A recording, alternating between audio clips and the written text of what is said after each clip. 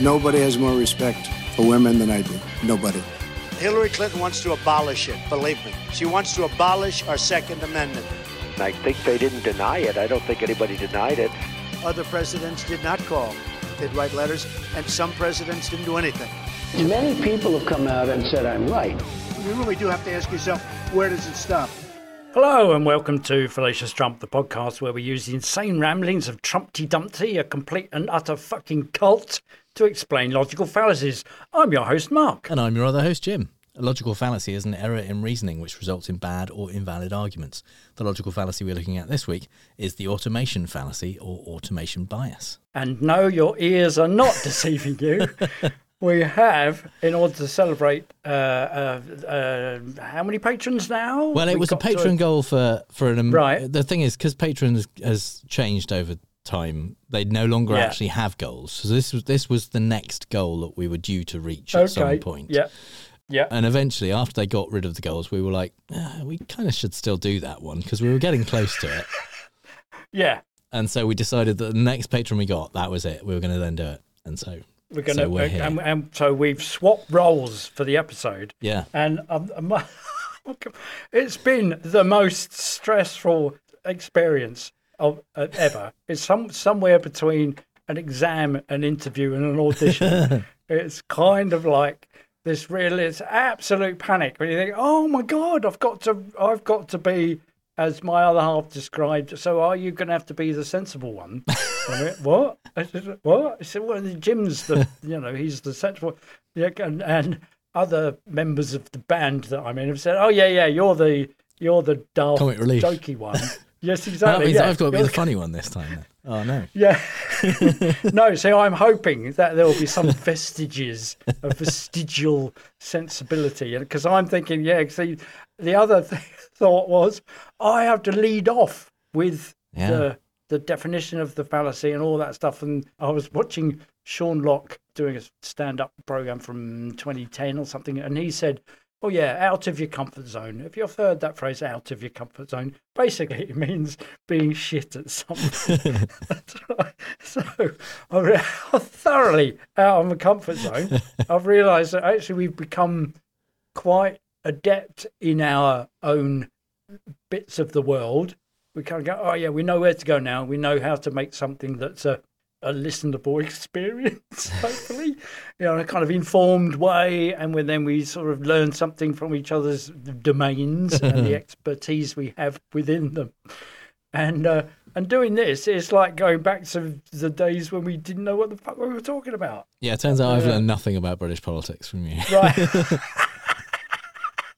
And all I've learned is, actually, I'll just wait till Jim's done his, and then I'll have a look at his. And I go, what the fuck? Where did he find those? They're brilliant. Yeah, and then just spend hours at how you've. I don't know what you're talking about. I found this very relaxing. This episode prep. Yeah, it's been. Yeah. Can't wait for the song. That bit. By the way, that bit was. I spent more time on that than anything. Yeah. Oh yeah. No, I know. Yeah, I'm the same with the fake news. It suddenly occurred to me, I went, oh, Christ, I've got to do fake news. Yeah. So wait till we get to that. Anyway, so this week, yes, the automation bias is defined as the propensity for humans to favour suggestions from automated decision-making systems and to ignore contradictory information made without automation, even if it's correct. So basically, it's a reliance on and trust in automated solutions over human-derived solutions. And I can recall an inquiry into a particular plane crash, which came down to over-reliance on integrated computerized systems which were designed to factor out human error. Yeah. But they didn't take into account that at some point there might be an issue that hasn't been legislated for in the software, and that humans would need to step in. Yeah. Which is also the story of when the guidance system for the Apollo moon landing, the first one, overshot their landing site. So Buzz Aldrin had to step in and pilot the thing manually, and the alarms were all sounding again. Well, you're going to run out of fuel and all that kind of stuff. And if so, why are you doing this? That's insane. And I read. I also got bought for Christmas Tim Peake's autobiography, the British astronaut who went to the space station, and he did fly up with the Soyuz crew. So he went up from Kazakhstan. The opening chapter was the kind of the preface to the thing. Opens with, yeah, we're supposed to be docking with the space station, but an alarm sounded. They were out of alignment, so they had to overcome it manually. So it's the same thing, and that's nearly 60 years on from the same problem happening on the moon. Yeah, and the thing about over-reliance on guidance systems and things like that, I did briefly look at this, but it was more of a kind of fallacy in the wild thing, and I'm not in charge of that. Right. So there were some news reports about people who were following their GPS and ended up driving into the sea or lakes. Right. Because they were like, well, this is where it's telling me to go. Yeah, even though when you're in a car, it's mostly window. Absolutely. And some of these were just in broad daylight. And people had just driven down a boat ramp into a lake because the GPS said that's the way to go. Brilliant. Funnily enough, the first example I'm going to play from Trump, the address to an American Technology Council roundtable with the likes of Tim Cook, Tim Apple, and Microsoft, Google, I think were there, lots of people were there. He had talked about the innovation that put a man on the moon, and then he, in the same breath, talked about woefully outdated technology in government. And I think, yes, and we all know that truism that your watch or your phone has got more computing power than the Apollo 11 mission. Yeah, but you wouldn't want to send it to the moon, would you? This is 2017, so just in power, the summer of that year, talking about technology as the answer to problems. America should be the global leader in government technology, just as we are in every other aspect. I view it from the standpoint of jobs and other things. You view it somewhat differently, but we're all in the same ballpark. It's so important. So important. My administration is embracing a new spirit of innovation that will make life better for all Americans. And when it comes to what we're here for today, American technology, we're working very diligently with everybody, including Congress, on immigration so that you can get the people you want in your companies. And it's been a tremendous problem that you've had over the past long period of time. Just that whole general over that you just know he's vamping to the end. He has no idea what the fuck he's talking about. So it seems to me that he's firmly embracing technology to the answer to the problem of immigration. When asked by Forbes in 2018, the immigration attorneys couldn't name any policies that the Trump administration had established or proposed to make it easier for high-skilled foreign nationals to work in or immigrate to the United States. And in fact, they could talk for hours about all the new measures that have made life more difficult for immigrants and employers. So in the face of the actual reality of getting people in that weren't Americans in the whole of Trump's America First immigration policies, where he enacted 100 and some executive orders to clamp down on immigrations or to manage the immigration system, he's still at the same time saying, oh yeah, we're talking to all these technologists who are desperate for highly skilled global nationals who want to come and work in America, whilst he's desperate for them not to come in. And they're trying to use technology to do that. And I think they put in place things that would scan. He boasted that it would scan 100% of all things coming into the country. And it kind of didn't work, because here's him not long later in August 2018 talking about technology again. There are two things in 1,000 years you can come back. Two things will never, with technology, it's obsolete before you even put it in the box, right? But two things never get old: wheels and walls, right? Wheels and walls. If you come back in 1,000 years, you'll say, well, we still have wheels and walls, and that's the only thing you'll recognize. There he is, less than a year later, or almost a year exactly later in humour, huge humour, talking about saying there's no point in using technology, it's obsolete as soon as you get it out of the box. His immigration policy comes down to walls. Wheels are in there because he talks about walls he said, I studied medieval history and they talked about walls, and wheels are even older than walls.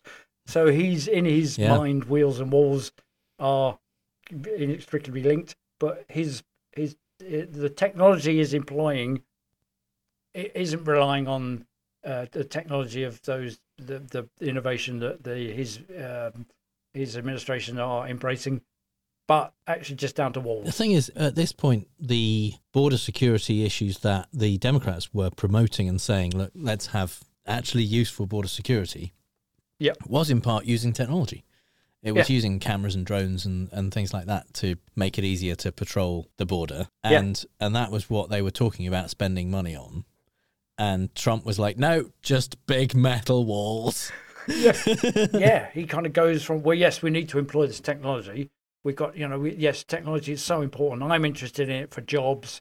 Or he says technology is crap. Let's just have big metal walls and not waste money doing that stuff. So if the over-reliance on, at the expense of human intervention is the fallacy, he commits it the other way because he just dismisses all of technology because walls.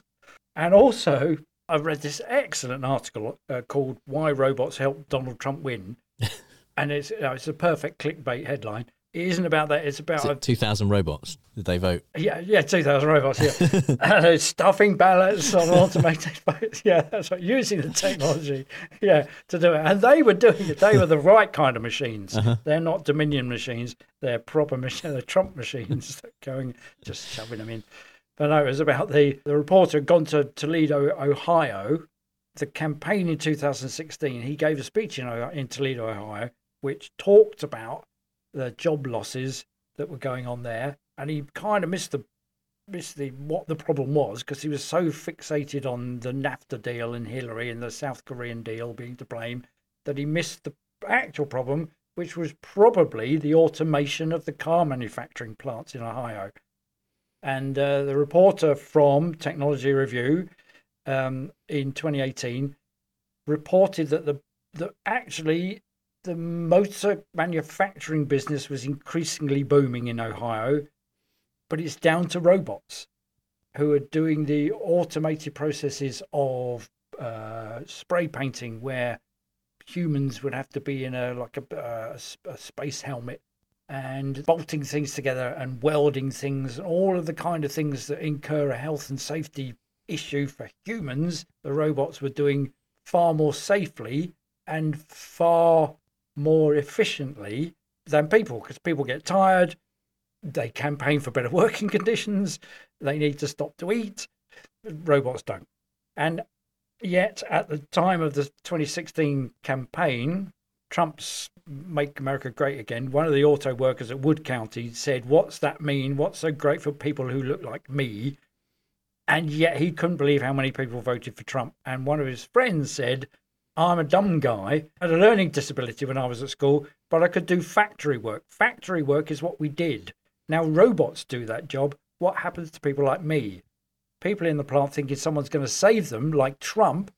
There ain't nobody going to save them. The campaign that Trump ran was to say that Hillary ignored them, Obama ignored them, which 10 years prior... Yeah, they were the forgotten men and women of America, aren't they? Yeah, they'd done the bailout. They did do a bailout for General Motors, and they promoted all of that. And the guy, Ricky, this guy in the article, said, well, yeah, don't you remember that? And Ohio voted Democrat in the previous two elections by a big margin. They sum up this article saying that probably no one voted for Trump because of technology, but what Trump's shtick is that when he makes people feel powerless and they gravitate towards a person that they think might give them some power back or help them preserve what they fear they are losing. So a bit like Boris did with Brexit, when he characterised the whole thing as they're taking something away from you. We will take back borders, control, money, which happened. That's what Trump sets himself up as. So he adopts the fallacy, kind of the opposite of it as well, in Ohio, by saying, yeah, actually, we just need to get you back your jobs. When the workers are saying, what we need are jobs that recognize that in order for the companies to make money, they need to automate, and we need some role in that automation. So if you're not capable of retraining as a robot technician, what do? I can remember having this conversation with my mum in the 70s when she was saying, when she was at teaching college in the 50s, they were talking about we also need to be learning how to deal with all the spare time we are going to get when all of our drudge jobs are taken over by automation.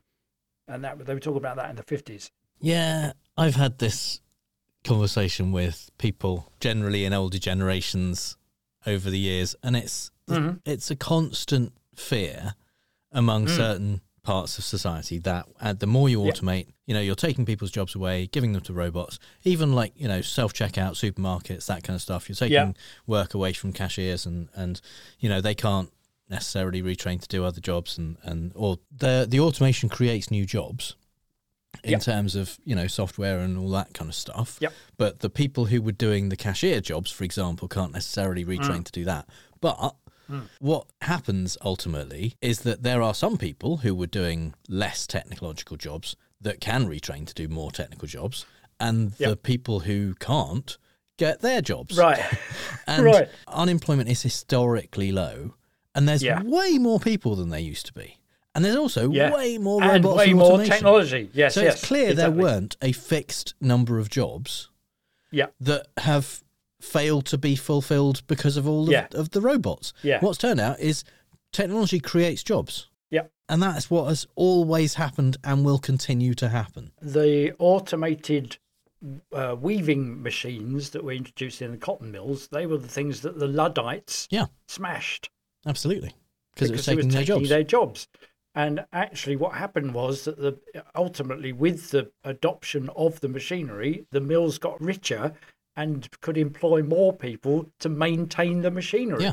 Not wishing to sound like a Keynesian, but that's kind of how it works. But it requires an oversight, a human oversight, which is the same thing leveled at AI these days. It requires a human oversight to be aware that you've got to redistribute the riches with a small and a big R that it brings to the working society fairly, to take account of the fact that humans are no longer doing those awful drudgy jobs, which at the cost of life and limb. And that's been happening with the Luddites. It's been happening ever since, and the argument is still being made. It'll continue. Who's controlling the money? And the irony being, Trump kind of aligns himself to being one of the people that is to be trusted as a Luddite when it comes to technology, just like you lot. I want to secure our jobs, but he's ignorant. He's utterly ignorant of the fact that they are way beyond him and are saying such things as Ricky does, that we used to be able to beat the robots in their production, but now we can't. Now the robots have learned. We've taught the robots to do it better. We have fewer accidents and a higher output. But nobody's looking at. Trump should be looking at that rather than just at one time embracing technology and another time rejecting it for his own purposes. And now is the time, I think, for Jim's British Politics Corner. First time doing British Politics Corner, and one of the other names it's horrible, for this, isn't it? How it's weird. I feel weird. Yeah. Dirty and used. Yeah. One of the other names for this fallacy is the algorithm fallacy. We're going to look at the UK's government's use of algorithms. And you might think that algorithms can be used where humans previously made decisions, because algorithms basically are decision-making processes. And the thing about humans is we're full of biases. Right. Surely using an algorithm would remove some of those biases. That would be a good way to avoid some of the problematic human element in decision making. Yeah. But that turns out is bullshit. And in fact, what algorithms do, because they're based on, usually, input that is influenced largely by humans, and that input turns into biased output. Yeah. So we've got a few examples of that. And the first one is in 2020, during a pandemic, we couldn't do our A-level exams, our exams that we do at the end of school that give universities the information they need to decide whether to give teenagers places at universities. Overall A-level results in England are higher at grade A and above compared to 2019. But because this year's results are based on teacher assessment, or CAGs, there's a problem. Ofqual, the examinations regulator, says that teachers are too optimistic for a third of candidate predictions, accurate for half, and pessimistic for a sixth. So, Ofqual devised an algorithm to correct for this, to standardise results with previous years. If they hadn't, it was predicted this year would have been the most generous ever, and their ministers say would lack credibility. But the problem is that it's led to some substantial and unexpected downgrades. So, unexpected was an interesting word there, because the A-level results came out about a week after the Scottish higher results, which is a slightly different system. It had a lot of the same problems in 2020 as the A-level results did. We're going to focus on A-levels because it's already hard enough explaining A-levels to an international audience. Getting into explaining hires as well, I'm just going to go crazy. Yeah. But the hires, initially, it was clear that there was a problem. When the results came out, people weren't getting the kind of results they expected. They weren't getting what their teachers had said they would get, or the predicted grades. And something had gone wrong. And some schools were being seemingly more harshly treated than others.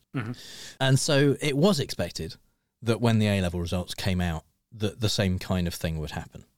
And indeed it did, despite Boris's claim on the day the results came out. Let's be in no doubt about it. The exam results that we've got today are robust, they're good, they're dependable for employers. So they were not any of those three things. Yeah.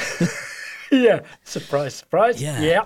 There is the fallacy laid bare, isn't it? Because you've got teachers who are aware of students' work, and that kind of continue. That's what the CA stands for, continuous assessment. Continuous assessment grades is CAG. So the teachers have been aware of the pupils' work throughout the school year. In fact, early on in the Conservative government, I think, or late on in the previous Labour government, there was this move at government level to recognise that continuous assessment was probably a fairer assessment of pupils' performance than just one exam, which, arguably the exams test how well teachers can teach to the test, how well students can cram, revise all of the stuff that they've learned, and how well they respond on that exact day. Yeah, and they might be having a bad day, they might be having a good day. It is a bad system. There aren't good systems, I don't think, but it's one of the. But then to overall the recognition that teachers are probably the best people to judge. So they've said, we can't just trust teachers on that. We'll put in an algorithm to deal with the bell curve. Well, the difficulty comes from the fact that schools are graded on a curve, essentially, from best schools to worst schools, based on their exam results. Yeah. And so if you say, well, this year we're not doing exams, we're just going to go with whatever the teachers do, there is undeniably an incentive for those teachers to say that their classes are going to do better than they really think they are going to do.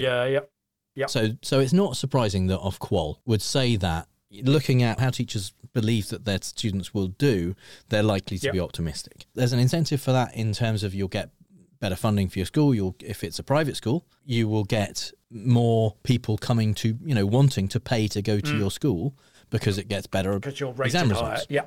Yes. So, super quick UK system is we take exams at 15 and 16, which are GCSEs. That's kind of between like 10 and 14 subjects.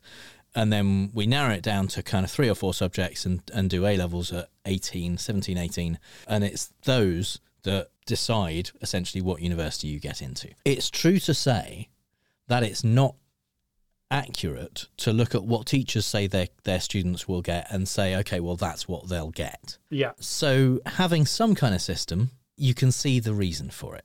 Yeah. The system that they chose, however, was to ask teachers two questions, basically. for each subject, for each of their students. What grade do you think they would get if they were to sit an exam? And then rank the students in your class in order, basically. So of the ones who would get A star, the top grade, which one is going to get do the best highest, out of those students, and which one is going to do the worst? And that's true for each grade. They use those along with the performance in that school in the 3 previous years. So that meant that if you're a good student in a bad performing school, chances are you don't. No matter how well you do, you don't have an opportunity to get the top grade. That's just tough. And those poorly performing schools tend to be in poorer areas because that's how schools work. Yeah. So if you are in a poor school in a poor area, doesn't matter how clever you are, you're pretty much this year, you're not going to get an A. You're not going to get an A star. That's just one of those things. Wow. But the main reason why this turned out to be a problem, apart from the fact that it meant that a lot of kids didn't get the results that the teachers thought they could get for that kind of reason. Even in response to those questions. Well, is because they didn't use those questions consistently over all schools. One of the things they did was treated different class sizes differently. Because they figured that if you've got 30 kids in your class, which is kind of a standard average number of kids in a what Americans would call a public school. Public school in Britain is super posh. It's a private school. But a public school or comprehensive school. Yeah. A state school. A state school, school that's funded by the state. In those, general class size pretty much kind of 30, sometimes a bit more than 30. Even at A level, it's like maybe slightly lower than that, and depends on the subject as well. For subjects like maths, science, English, it's going to be around that number. For some subjects like Greek, German, music, things like that, it's going to be a lower class size. For those kind of sizes of class, they figured that that statistically we know what's roughly going to happen. We know roughly how many kids in this school are supposed to get A stars, A's, B's, C's, D's, and U's, which is ungraded. So we'll just carry that over. However many kids in this school got an A star in history last year or over the last 3 years, we'll assume that, say, 2 out of the 30 are going to get an A star. So the top 2, as ranked by their teachers, will give them an A star. Right. And the bottom one, no matter how good they are, even if the teacher reckons they're going to get a C, the bottom one gets a U if previous years the kids in that school got a U. So some students found that their scores were going down by 2 grades. Wow. They completely ignored the grades that the teachers thought that those kids would get. They based it purely on the ranking. For class sizes of 5 to 15, they kind of did a mixture. So they looked at the grades, they looked at the rankings, they looked at what those schools got in the past and kind of mixed it all together, and the algorithm spit out an answer.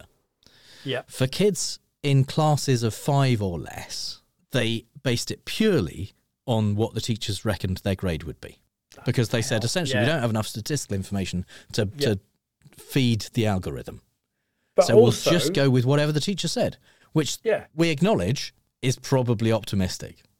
But we'll go with it anyway. That's it. We'll just go with it anyway. Because what it also does is perpetuate, given the fact that this government comes from Eton, Eton and Oxford and Cambridge, it perpetuates the tiny class sizes 100%, you would get at privately funded schools. That's where you get those small classes. You get small class sizes. So it perpetuates in independent class divide. And private schools where the parents of those kids are paying because they can afford to have small classes and teach them or with some subjects, 1 on 2, 1 on 3, schools, 1 on 4, and those niche subjects of classical Greek and philosophy and stuff like that. You'll get increasingly you'll do music and all the things that you used to get at state schools. You'll do those things in private schools. So what happened was, overall, there were more A's and A stars in 2020 than there were in 2019. Which is what you typically get. There's usually a slight increase each year. But those A's were going to private school kids. Yep. The kids in poorer schools and in bigger schools were finding almost 40% of those kids had their grades that were predicted by their teachers downgraded. They only increased the grades of 2% of kids. Wow. So this essentially was devastating to a lot of kids who had done well. Essentially, dumb kids in private schools benefited hugely from this. Yeah. Smart kids in state schools did badly. Which means that's the next generation of right-wing government sorted out, isn't it? Yeah. And it ended up with them losing university places. Yeah. There was a whole big furore. And the government initially said, we're fine, it's all robust, and then pretty quickly went, but, there's a system. We're going to put a system in place for people to appeal. And ultimately what happened was they went with the teachers' grades. They went with the CAGs because everything else resulted in bad results for people who didn't deserve bad results. Yeah, and also it kicked in the teeth any pretense that the government had to be providing education that would increase year on year people's educational qualifications. Yeah. That you can't maintain that you are an equal opportunities educator and you're ensuring that each subsequent generation does better than the last if you just then apply a pretty much class-based algorithm. Just say, let's promote the schools that are likely to be voting for us. There's a PhD thesis, isn't it? The weird thing is, though, Ofqual had done a study, and this came out only a few days after the exam results, where they had kind of matched up. They'd looked at the previous years, the 2019 figures. They'd basically run their algorithm against the figures that they had the results for, so they could check whether it worked or not. Yeah. It didn't work. And they knew it didn't work going in. And they told the government, this is going to go badly. You shouldn't do this. Oh, okay. Oh, bloody hell. Yeah. So for the best, the one that they were best at predicting was history A-level. And they were right. They got the right grade 2/3 of the time, slightly more than 2/3 of the time. For the worst one, which was Italian A-level, it was right barely a quarter of the time. Wow. And they knew they'd done this. They'd tested the algorithm. They'd gone, well, this algorithm's shit. We can chuck it against use the things we've done before. Fuck it. Let's just use it. So Ofqual told the government, here's what we think you should do. You should either go by teachers' grades, you should delay the exams and kind of hopefully in a few months' time we'll be in a position where we can do the exams. And yes, that sucks for people and it messes up universities, but maybe we can figure something out in October. We can all work that out. Or, like as a last resort, we can try and figure something out. And the government went, go with that one. That's the one. We're doing that. Because oh man, it does make you think. Far be it from us to adhere to any kind of conspiracy theory. It does make you think that, are they just got one eye on future voting? Okay, we're going to be out of power for a generation or two, but how do we make sure that we create a new generation that will vote us back in 30 years' time? I don't know that they think that far ahead. They just think, it did no harm for us. We had it self. And we turned out all right. And it's that, oh, man. So, our second example is this is Chris Philp, the Minister for Policing. Almost every store has CCTV, and when shoplifting occurs, very often there are CCTV images of the perpetrator, including an image of their face. And we now have extremely sophisticated facial recognition technology, which allows facial matching. We've got quite deep databases of custody image running into the millions. We can also search things like the passport database as well. It's on a separate IT system, but the passport database, for example, is searchable. And the algorithm which matches crime scene images against the facial database we hold, various databases, is so accurate that even where the image is blurred or fuzzy, even where the face is partially obscured, it's possible to get matches. Chris Philp is very excited about facial recognition technology. and AI. Too many episodes of CSI. Yeah. He thinks it's fucking brilliant and requested in December of last year the police to double their use of facial recognition. I don't know what that even means. Just two-faced. Yeah, be a make bit sure more you two-faced about it. You are getting twice as much benefit as you currently do from this technology. But see if you can get really blurry ones to work, and what those people that are partially obscured. Let's see if you can get people that are completely obscured. Let's get some positive identification. And the thing is, there is some bias in how human people recognise faces. Human people, as opposed to kind of Chris Philp kind of people. I don't want to brag, but I am a super recogniser. I am. You are indeed in the top.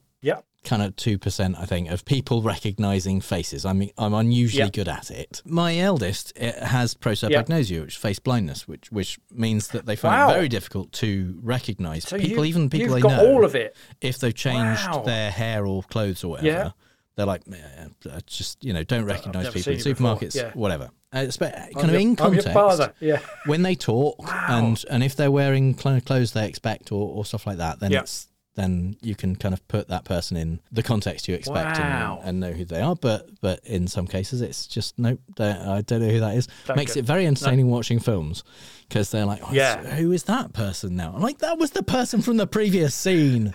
It's like watching with my other half. So, exactly. Yeah. So, but yeah, I take part in regular research with the University of Greenwich for kind of face recognition stuff. Wow, you're a one-man AI thing. You could get work with Chris Philp. Police forces all around the world hire super recognisers because it's a super useful thing for them. If they're looking for someone and they have CCTV footage and they can get someone to watch it who is unusually good at recognising people through kind of fuzzy images and stuff like that, that's really good. If you put an algorithm on that, that's just another way of doing it. Right. And human people, human super recognisers, there is a kind of race-based disparity in ability. Not huge, but we are better at recognising our own race than other races. Okay. It turns out that the algorithms are fucking way worse at that.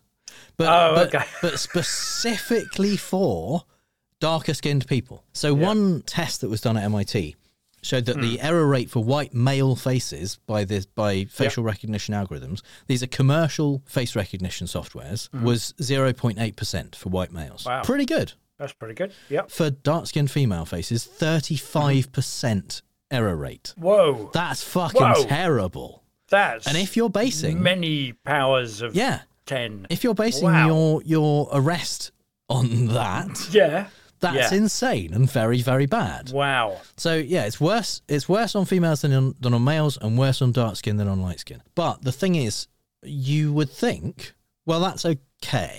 It's it's just a tool that's being used. It's being used to kind of help the police, and when they actually make their decision, would alert the police to go. Well, they're not going to just arrest someone based on the algorithm. They will go and they will then make decisions, and there's humans factored in. And it will, yes, exactly. The trouble is that in a situation where an individual police officer is required to make an arrest or make a decision as to whether to arrest, it's not inconceivable that they would defer to the technology. Exactly. Or be more likely to think that it's reliable and think, well, I'm kind of on the fence, but the technology says yes, so let's get them. Than it would be to kind of dismiss that and go on their own information that they have. At least it is likely to lead them in that direction in some cases, and that's a problem because that is relying on stuff which is inherently unreliable to a greater extent than you should. And that's where this fallacy comes in, is relying too much on the technology and assuming that the technology is making good decisions when in fact it isn't. And the thing is, the underlying systemic racism of the police system that leads people to make those kinds of decisions. For example, if you look at the stop and search rates of different races in the UK, police officers have the power to stop and search if they have what's called reasonable grounds to suspect someone is carrying illegal drugs, a weapon, stolen property, or something which could be used to commit a crime, like a crowbar or something like that. Reasonable grounds are open to interpretation. They can mean, they can include the suspicion that serious violence could take place, the suspicion that someone is carrying a weapon or has used one, or just being in a specific location or area. So somewhere where there is kind of seemed to be high crime, someone being alone in that area, looking a bit suspicious, is enough reasonable grounds. In the US for the Fourth Amendment searches, usually the grounds is an articulable reason to stop someone. Right. They don't have to have an articulable reason in the UK. Well, even if they did, they could articulate it. Yes. But then you just say, what? You're arresting me because I'm here in the wrong place after dark in a loud shirt. So what that results in is, in the UK, the number of stop and searches per 1,000 people among white people is 3 per 1,000. Oh, right. That's quite small. Yeah. Yeah. Among black people, it's 38 per 1,000. So that's 12 times as frequently. And the thing is, when you stop and search people, eventually you'll find stuff that means you can arrest them. That's how that works. So black people are much more likely to get arrested than white people, which is unsurprising given that they're searched 12 times as much. Right. That means there is a suspicion that black people commit more crime among those police. Right. And so the algorithms that decide where should we deploy security cameras, which we can put facial recognition technology on, are more likely to be in black areas, in urban areas, where the people that we deem to be higher likelihood of being criminals, because of the amount that we arrest them based on the amount we search them. It's back to Constable Savage, isn't it? Absolutely. It's that whole, well, he's a criminal, so because you arrested him. So what it ends up with is you are applying that facial recognition technology disproportionately to areas that you've decided and people that you've decided have a higher likelihood of committing crimes. And therefore, when that facial recognition technology comes back with hits, it feeds back into that process, and it's a feedback loop that ends up causing more disparity in the results of that and arrests and proving your case that, they're all criminals. Our final example is another one of a negative feedback loop. Right. And it is the government's attempt to use an algorithm to process visas and visa applications for immigrants. And this was removed, this algorithm, based on a lawsuit from the Joint Council for the Welfare of Immigrants. Right. They, along with a tech accountability organisation called Foxglove, looked at what was happening with visas and immigration and were like, well, this is bad. This is not being done in a reliable way. And the decisions are being made by a computer, not fully.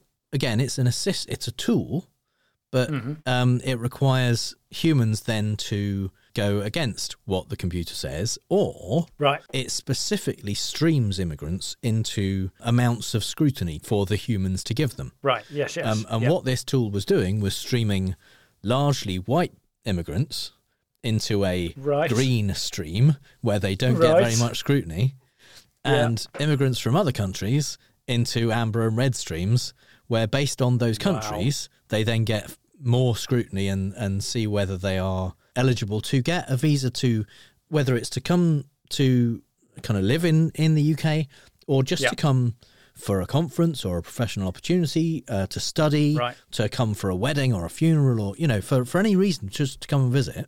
It is assigning risk based on nationality. And not just nationality, but that's one of the main things that it seemed to trigger enhanced scrutiny. Right. And the thing is, when you do enhanced scrutiny, you find more things. Yeah. When you are asked to just rubber stamp someone who's in the green stream, you're not going to find stuff. Bother looking. Yes. And this algorithm was essentially designed with feedback. It was designed to learn from the results of the investigations that it streaming triggered. Right. So what that meant was the people from the countries which were given the most scrutiny they found the most bad stuff about when the humans did their investigations. And then that fed back into it. System, so it's like, well, definitely don't let people from these countries in.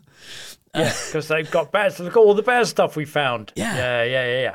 Whereas the people we did, it's the people we let through. Trump's argument. Didn't find anything bad about them.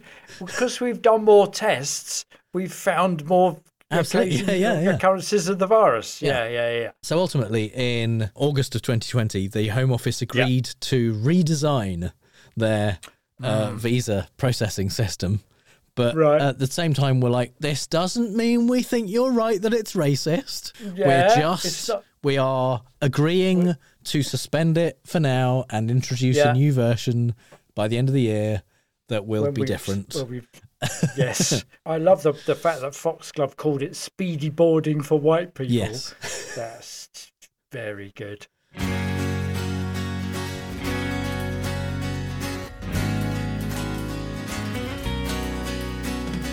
Even if he dodges prison time, it's clear that Trump's done lots of crime. Observe the fraud that underlines he's like a villain paradigm. All the evidence has shown that he tells lies to get a loan. He skirts around the laws we've known and then lies about them later. Aristotle watches from the wall, his mocking smile says it all as he records the rise and fall of every logical fallacy. But the only ones here now are we. We're fighting things we cannot see. I think it's called a fallacy that we're explaining. A fallacy in the wild.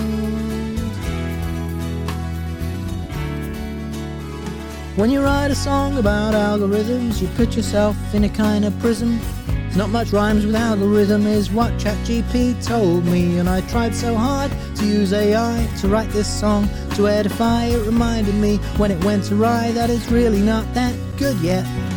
Aristotle watches from the wall, his mocking smile says it all as he records the rise and fall of every logical fallacy. But the only ones here now are we. We're fighting things we cannot see. I think it's called a fallacy that we're explaining. A fallacy in the wild.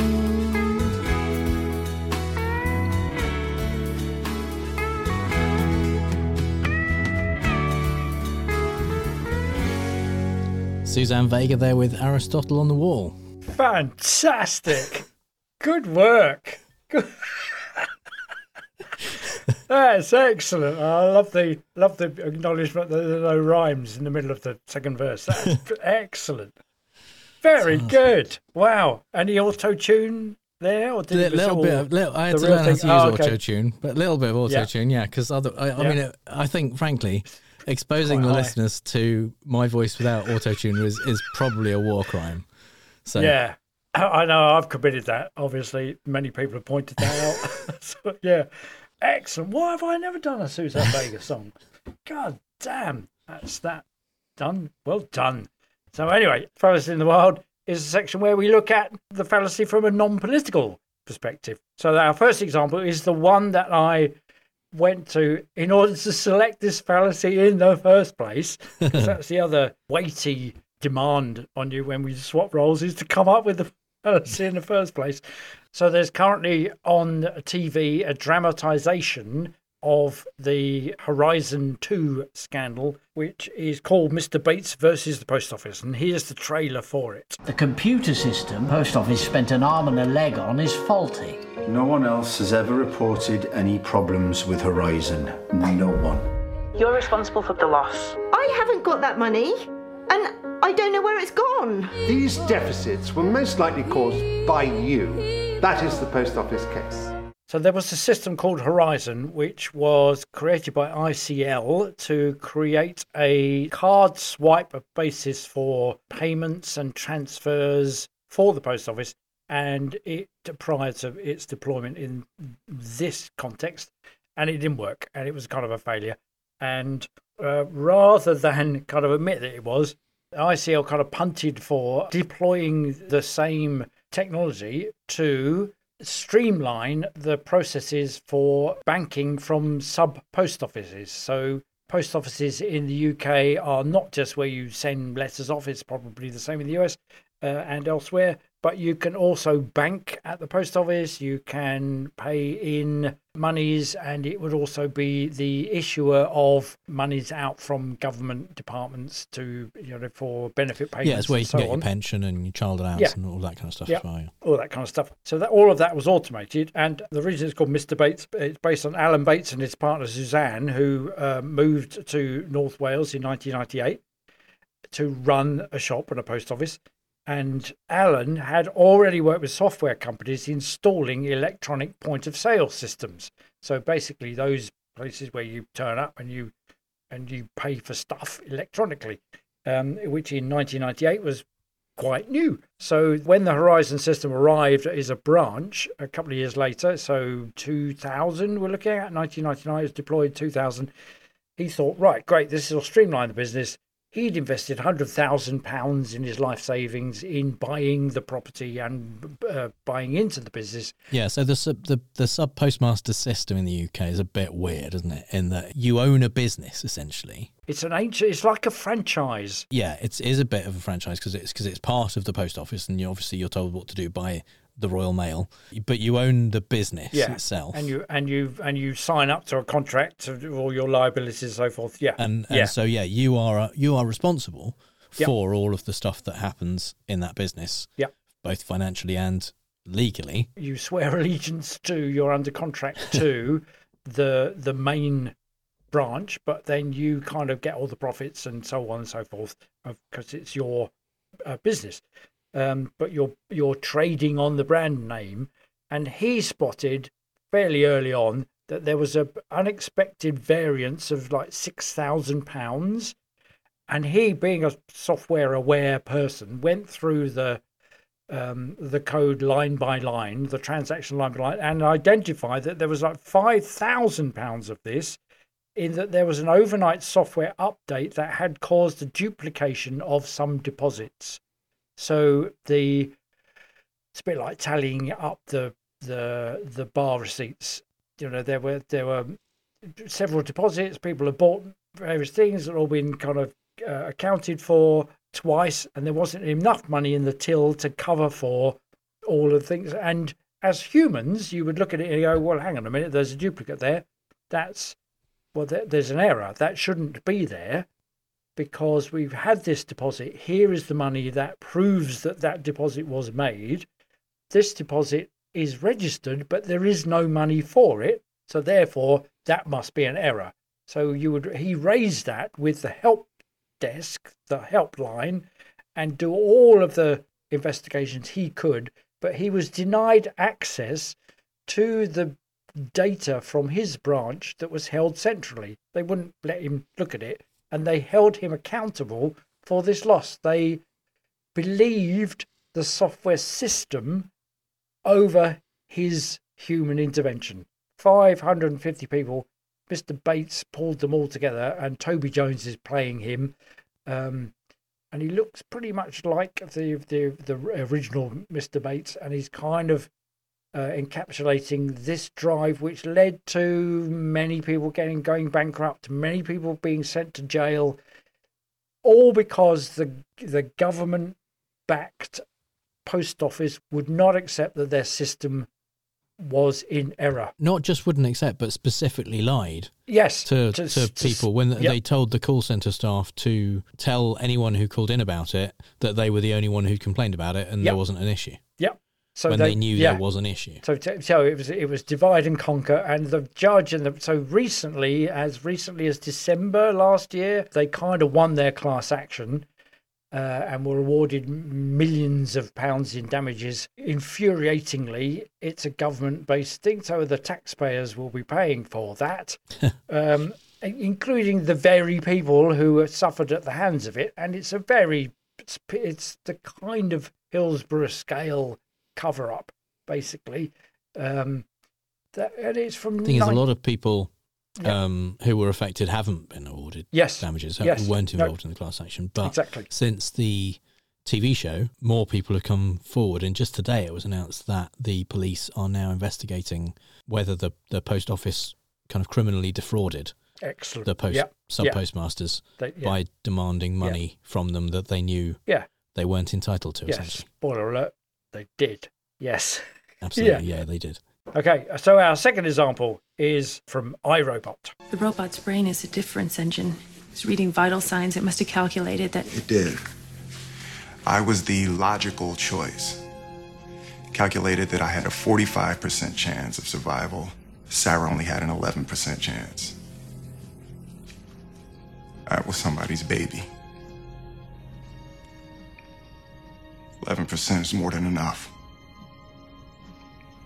A human being would have known that. Robots, nothing here, just lights and clockwork. Go ahead and you trust them if you want to. So that's Will Smith's character Spooner explaining why he doesn't trust robots, because the robot did the technology made the decision and went, okay, yeah, you've got a 45% chance of survival, and that's the key bit. It's almost, it could be Captain Kirk saying as much, couldn't it? Mm-hmm. It's that 11% is more than enough. A human would have known that. But that's and Spot, never tell me the odds. Yeah, and Spot would have pointed out. He would have said, "Yeah, but that's illogical, Captain. He's Vulcan half." There's the fallacy right there. Terrific performance, because he just does that big pause and a choke and says 11% is more than enough. For another, you've got 11% chance of survival. Oh my God, that's brilliant. We could do that, and that's what makes us human, because you would and not utilitarians. As Kant pointed out, the greatest good for the greatest number. He would say, well, yeah, is that the way we sort out stuff? I think he ultimately kind of just went, yeah, no, we're not really. Yeah, I mean, if you plug the trolley problem into an algorithm, there you go. That's designed to do the greatest good for the greatest number or whatever. Yeah. Then most of the time it's like, yeah, of course you push the guy off the bridge to stop the trolley to stop it from crashing into people. Yeah. They wouldn't have an issue with it at all. Yeah, no, exactly, because they're nothing but lights and clockwork. Yeah, quite. So yes, taking this to its logical extreme is, I think his character, David Walliams' character, is called Carol, and here she is in Little Britain. Danielle Lloyd. Age? Nearly 6. Putting your details in now. Danielle's going to have her tonsils removed. I've got her down for a double hip replacement. Oh, no, well, there must be some kind of mistake. Computer says no. Well, that must be some other Danielle Lloyd. Computer says no. There's only one Danielle Lloyd on the system. There you go. Yeah, that whole shtick was that kind of, well, it was a rant against the notion of customer services. The people that work in those kind of support environments are bought into this fallacy that the technology will give them the right answer, and no amount of human intervention will give you a righter answer. And where would we be without being able to provide an example from Friends? And here's Chandler. Chandler's laptop features his love of technology. And here he is, not on his laptop, he's borrowing Ross's laptop. If you want to check your email, just ask. What? Eh? Oh, no, dear God, no. Your computer, I don't know what, everything's gone. What do you mean? It must be a virus. I think it erased your hard drive. What? Oh my God, what did you do? Someone I don't know sent me an email and I opened it. Why? Why would you open it? Well, it didn't say this is a virus. What did it say? Nude pictures of Anna Kournikova. So good. That's so good, isn't it? Because why wouldn't you trust the computer or the email system to be telling you the truth? He's kind of completely bought into that. We've all been there, and we've learned. We've learned that you don't open those things. We do, but my organisation and others I've worked for still send kind of phishing kind of emails to their employees from external addresses as a test, right? So that when you it says kind of free coffee in the break room or whatever, and you open it up and it's a virus, but it's come from an outside email address. You're not supposed to open it, right? You're supposed to click phishing. Oh, okay. Report it to the IT department, and then they go, "Yay, well done, you spotted a phishing email." And then all the people who didn't spot it and open the email, get sent into training or something. That's right. Which reminds me of that episode of Friends where just before Rachel quits her job, she quits it because she's sent for retraining after having spent 2.5 years serving coffee. Gunter has to retrain her. So, I mean, she didn't even know where the tray spot was. Well, exactly. Oh yeah, that'd be a good place. Let's put it there. Yeah. Watching it all over again. Yeah. So we're gonna play fake news, folks. I love the game. It's a great game. I understand the game as well as anybody. Yes, it's time for Fake News, the game where I read out 3 Trump quotes, 2 of which are real and 1 I made up, and Jim has to figure out which one is fake news. I mean, I think really what we should do here is plug all the previous games that we've played into an algorithm and just see what comes out. I think I've got about a 50-50 chance then of getting it right. You see, exactly. We should automate this whole process because it's going to be far more accurate, and surely. Accept the answer. Yeah, absolutely. Yes, quite. Well, as a bit of a departure this week, because let's face it, Jim knows everything Trump has ever said about anything, and probably everything he ever will say. I thought I'd look at the Star is Born type relationship between Trump and his British mini-me, Boris. Careers have waxed and waned, and cheat. And Boris has been there declaring friendship or decrying wrongdoings as suits the requirements of his own rising and plummeting star. So what we have are 3 Boris quotes about Trump. So, so the first one is from December 2015 when Boris was nothing but a mayor of London. And this was after Trump's Muslim ban. I think Donald Trump is clearly out of his mind if you think that's a sensible way to proceed. You can't ban people going to the United States in that way or indeed to any country. What he's doing is playing the game of the terrorists and those who seek to divide us, and that's exactly the kind of reaction they hope to produce. And I have to say, when Donald Trump says that there are parts of London that are no-go areas, I think he's betraying a quite stupefying ignorance that makes him, frankly, unfit to hold the office of President of the United States. Statement number 2 was in, so we fast forwarded a bit. We're in January 2021, and Boris is now the Prime Minister, and he's talking the day after the January 6th.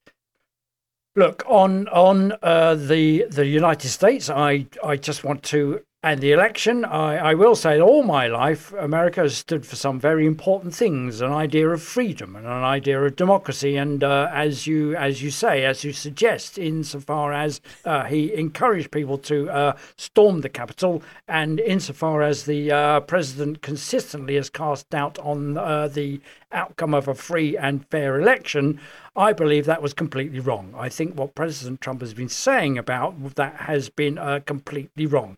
And I unreservedly condemn encouraging people to behave in the disgraceful way that they did in the Capitol. Okay. Okay, so... Considering. Okay. Okay. Yeah. So I quite like this. Yeah.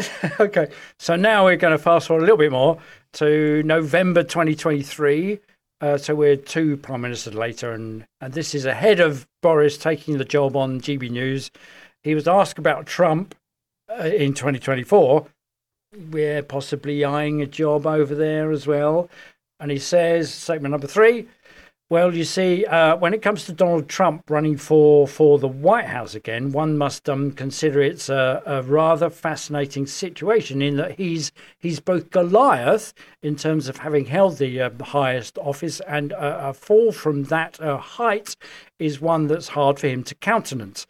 But he's still playing David in the face of what he perceives as a coordinated campaign to undermine him. Now, in that underdog role, his undeniable charisma certainly speaks to his substantial following. And I've no doubt that the entire American electorate may find themselves grappling rather with not a modicum of trepidation to see how all this, with its attendant drama, unfolds. Right. This is way harder than it is when you know them. Yeah, weird that. Yeah. It's weird. Yeah. It's weird, yeah. It's just, I mean, it's almost completely different. From the almost point of right. having to guess. Yeah. Yeah. Wow.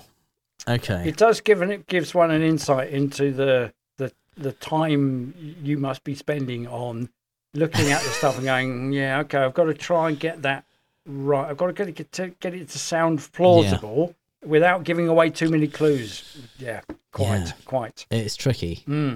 It's very tricky. And what I would say is I think the second two and three, are semantically similar to Boris's speech patterns more and semantically similar to each other in that there's plenty of hesitation and rah kind of Boris type stuff. Right. More so than number one. And I'm wondering if that's because those are real and number one is fake, or because whichever of two or three is fake, you're based on the other one in finding the speech pattern. That could be.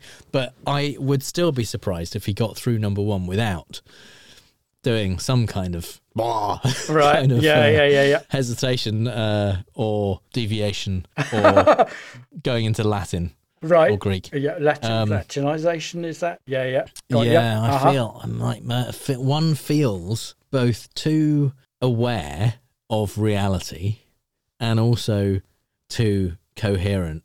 Right. I think. Right. And which is, I'm leaning towards that being the fake. Okay. At the moment. Okay. They're all poorly expressed, as you would expect. Right. And I believe number three. I think when I'm going to put my chips down on number three being real. Okay. It feels very Boris-y. Oh, now that could be I'm just thinking that could be a brilliant tribute act to the Smiths' Boris-y. former frontman. Yeah. Absolutely, that'd be great. Yeah. We'll have to rewrite. Yeah, heaven knows I'm miserable now. I used to have a job and now I don't have a job, and heaven knows I'm miserable now. Yeah. Yeah, Boris-y. Nice. Okay. So I'm gonna go with number one is the one you made up. Okay. So of the other two, which are you more confident about? I'm more convinced by three. Okay, number three. Yep. Number three. And number three is fake news. Oh my God. Can't believe it. Oh, well, congratulations. I mean, that is as good as it gets when you are the purveyor of fake news. That was an absolute slam dunk. Because that was the one that convinced me. Yay. And totally bought into it. Brilliant. Well, the bit about the fact that the coordinated campaign to undermine him is basically what he said about the select committee, and Partygate. But the whole David and Goliath, I completely made that up. Nice. That was I did for a while have I did have Vox Populi in there rather than American electorate. And I thought, no, that's going to give it away. And I don't think it would have. I think it would have made me even more convinced. Oh, really? Oh, okay. Okay. I was on the lookout for some classics. Yeah. In there. Yeah. Well, that's I thought and I think kind of modicum of trepidation was probably the thing. But I did notice that he doesn't say US. He always says United States or America. So just shoving in, making sure I put in America or United States in there. Yeah. So number one turns out to be real. I think Donald Trump is clearly out of his mind. If you think that's a sensible way to proceed, you can't ban people going to the United States in that way, or indeed to any country. And what he's doing is playing the game of the terrorists and those who seek to divide us. That is exactly the kind of reaction they hope to produce. And I have to say, when Donald Trump says that there are parts of London that are no-go areas, I think he's betraying a quite stupefying ignorance that makes him frankly unfit to hold the office of President of the United States. So those I know. Back when Boris made sense. Yes, or at least didn't kind of and all the way through. I mean, he does a bit where he kind of breathes in and kind of nearly chokes. So that was when is his General Melchitness as much of an affectation then as his messy hair that he deliberately messes up when he's going on camera. Could well be, yes. Yeah. Yes, as he's got more powerful and less confident, what he's done is revert to, well, I'm making this up as much as you are, whilst everybody's going, we don't need you to do that. We need you to be just as assertive as you pretended to be when you were London mayor. Yeah, I think maybe it comes from the constant need to lie. Oh, yeah, there is that, yeah. That, because he was telling the truth in that bit. Yeah. But when he's asked questions about stuff that he's done wrong or stuff that he's going to do while he's Prime Minister, which he's definitely not planning on doing, that ends up with a lot more. I've got to think of the nuance of what I'm about to say, because I've got to have plausible deniability built in. Yeah, I always think of him as like Hugh Grant in the Four Weddings. Exactly. Yes. Yes. Much like David Cassidy, in fact, when he was still a member of the Partridge Family. Yeah, exactly that. Okay, so number 2, which you failed to spot as well, but you were right in the fact that I took all the kind of vocal nuances from. Number 2 is also real. Look, on the United States, I just want to, and the election, I would say that all my life, America has stood for some very important things, an idea of freedom and an idea of democracy. And as you suggest, insofar as he encouraged people to storm the Capitol, and insofar as the president consistently has cast doubt on the outcome of a free and fair election, I believe that was completely wrong. I think what President Trump has been saying about that has been completely wrong, and I unreservedly condemn encouraging people to behave in the disgraceful way that they did in the Capitol. It's just dissembling. Dissembling is the word. Well, fantastic. So, how are we going to score that? Do I? Well, I mean, you're undefeated as Question Master. Yay! Yes. I mean, I'm 0 for 1. Man, I have 0%. That's okay. So when we next do this on episode 280. Because we're not doing it sooner than that. Because if you're now far too bloody stressful, we're doing every 140 episodes. Yeah. Now we've set the precedent. Yes. Yeah. Which will be the end of Trump's next term. Oh, what a giveaway. Yeah. So have we got any results from social contestants? Well, Richard Thunder Hopkins, he disagrees with you. He's going straight for the jugular. Number 3 is fake news. Well, there we go. The Bible is too easy a target for an incredible intellectual like Boris fucking fuckhead Johnson. I'm pretty sure he quotes exclusively poor Latin and wouldn't be called dead quoting Aramaic or whatever other bullshit that's needed in the Bible.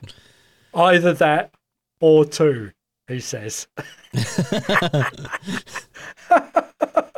So the biblical references to David and Goliath, he's not convinced by. See, I was absolutely taken in by that. There you go. Yeah. Well, you should listen to Richard. And over on Patreon, Anders says, the first one has a lack of ers altogether to put us off that one. Second one has too many ers, and that's also to catch those who think it's an unreasonable amount. The third one, perfect amount of ers, and by that fallacious reasoning, it's fake. I should have gone with that. Yeah. That makes sense. Goldilocks all over again. Yeah, that's right. Yes. Scott says, second one sounds quite Borisy to me. Very Borisy indeed. Third one has the requisite stammers and doublespeak that Boris excels at. I think the first one is fake because I doubt Boris was insult Donald that forcefully. I'm wrong, of course, but I stand by it. There you go. That's what you needed to have added. Yeah. Yeah. And hello. And meanwhile, over on Patreon, Richard's thinking something completely different from what he thought on Facebook. Bite of the cherry. Yeah. Well, yeah. Well, I'll have to check the timestamps. Well, that gives you two. I guess if you're going to do that, it gives you 2 chances to be right, doesn't it? Well, exactly. Or both to be wrong. Yeah. 2 chances to be wrong. Yeah, and he says, I think number one is fake news, not only because there are no idiotic stutters and fillers, but I don't think Boris the fop-head twat would say such mean things about Mr. Donald. Yeah. Yeah, that was my reasoning, is both the lack of fillers and the lack of agreeing with Donald. It doesn't hold back. Yeah. No. Yeah. And Will M says, number one is fake. So he agrees with you. That man is a complete muff, total and utter word salad, just like Trouble Thin-Skin. Trouble Thin-Skin. That's excellent. It's a good one. So, you're amongst friends, but yeah, I'm in good company. Yeah. I'm okay with that. But all of you are wrong. Yes. And I'm I'm feeling the smuggest I've felt for quite some time. The smugness is the bit I enjoy. Yeah. Right. I'm not enjoying this bit. So yeah. I'm gonna have to live with. That's the trouble is I'm gonna have to live with my 0% win rate. Right. All the way until we do another one. Yeah. 100. I'm going to make it last as long as I possibly can. I mean, well, we have to. I think we should probably see if the dear listeners. Yeah. Think. No, don't listen to them. This is a good idea. I think what we need to do is we just need to look at the technological output and not listen to a word the humans are saying. Because what do they know? What do they know? We'll go by the numbers. We'll go by the downloads. Yeah. Yeah, exactly. Yeah. See. And not just like human beings speaking to us. All right. Because they're prone to error. What we'll do is, if I tell you what, if we get reviews, like ratings on iTunes based on this episode, that will give us an indication that this was appreciated and is something to be repeated. Okay, It'll be an algorithmic basis for making the decision. Oh, okay, yeah. Note to self: must go onto iTunes and say this is the worst idea you've ever had.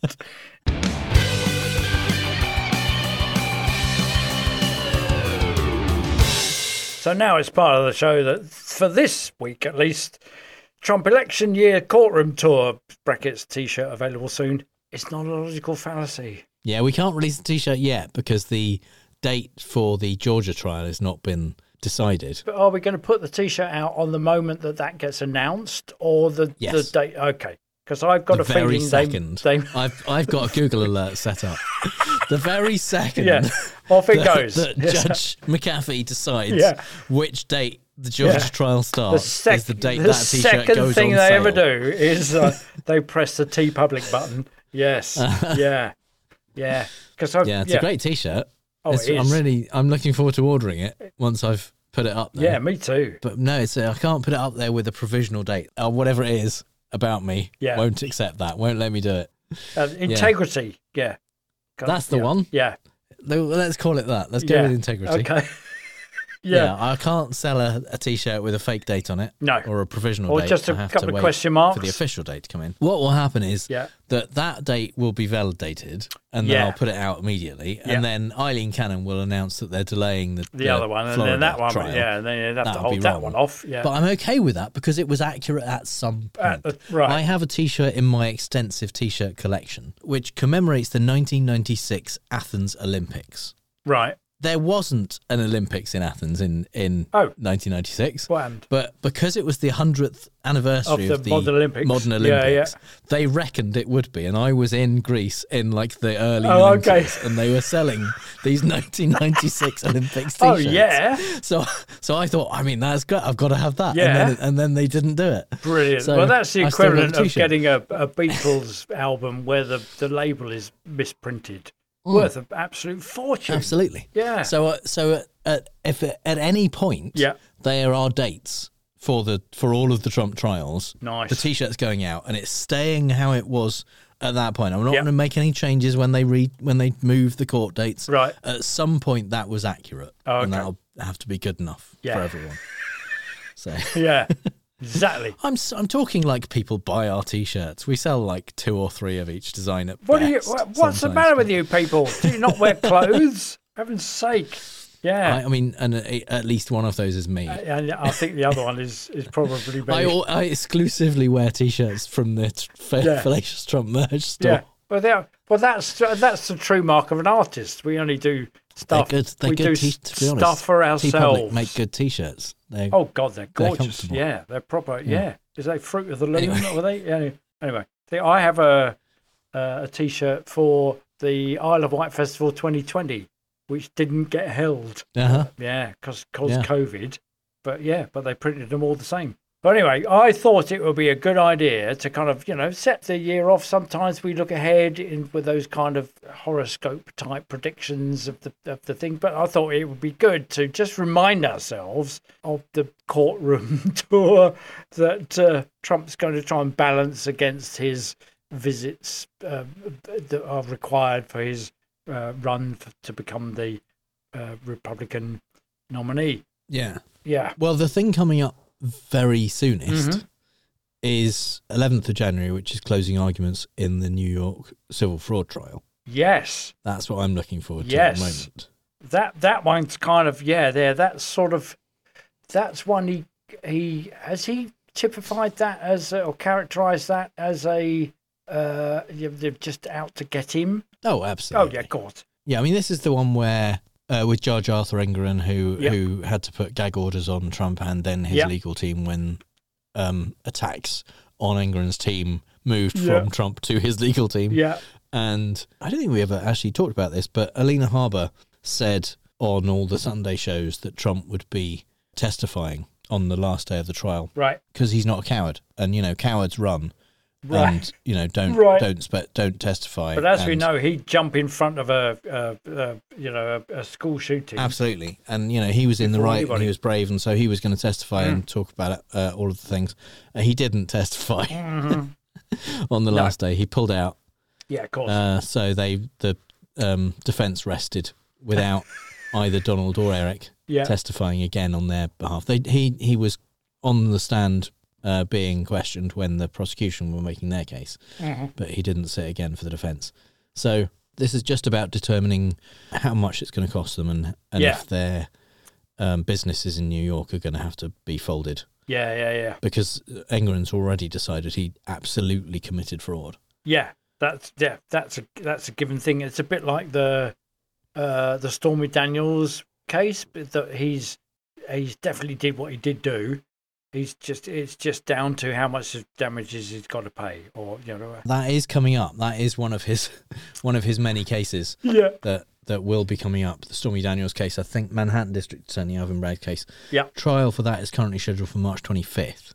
Yeah. I mean, it's very clear that he absolutely falsified business records. To cover that in up. fact, he was charged with 34 felony counts for that last March. Right. But the outcome of that hasn't been kind of predetermined by the judge. That I suspect, be a jury trial. Right. The next hearing for that is February 15th, when Judge Marchand will decide kind of how it's going to proceed and what, and Trump will have to attend that. Yeah.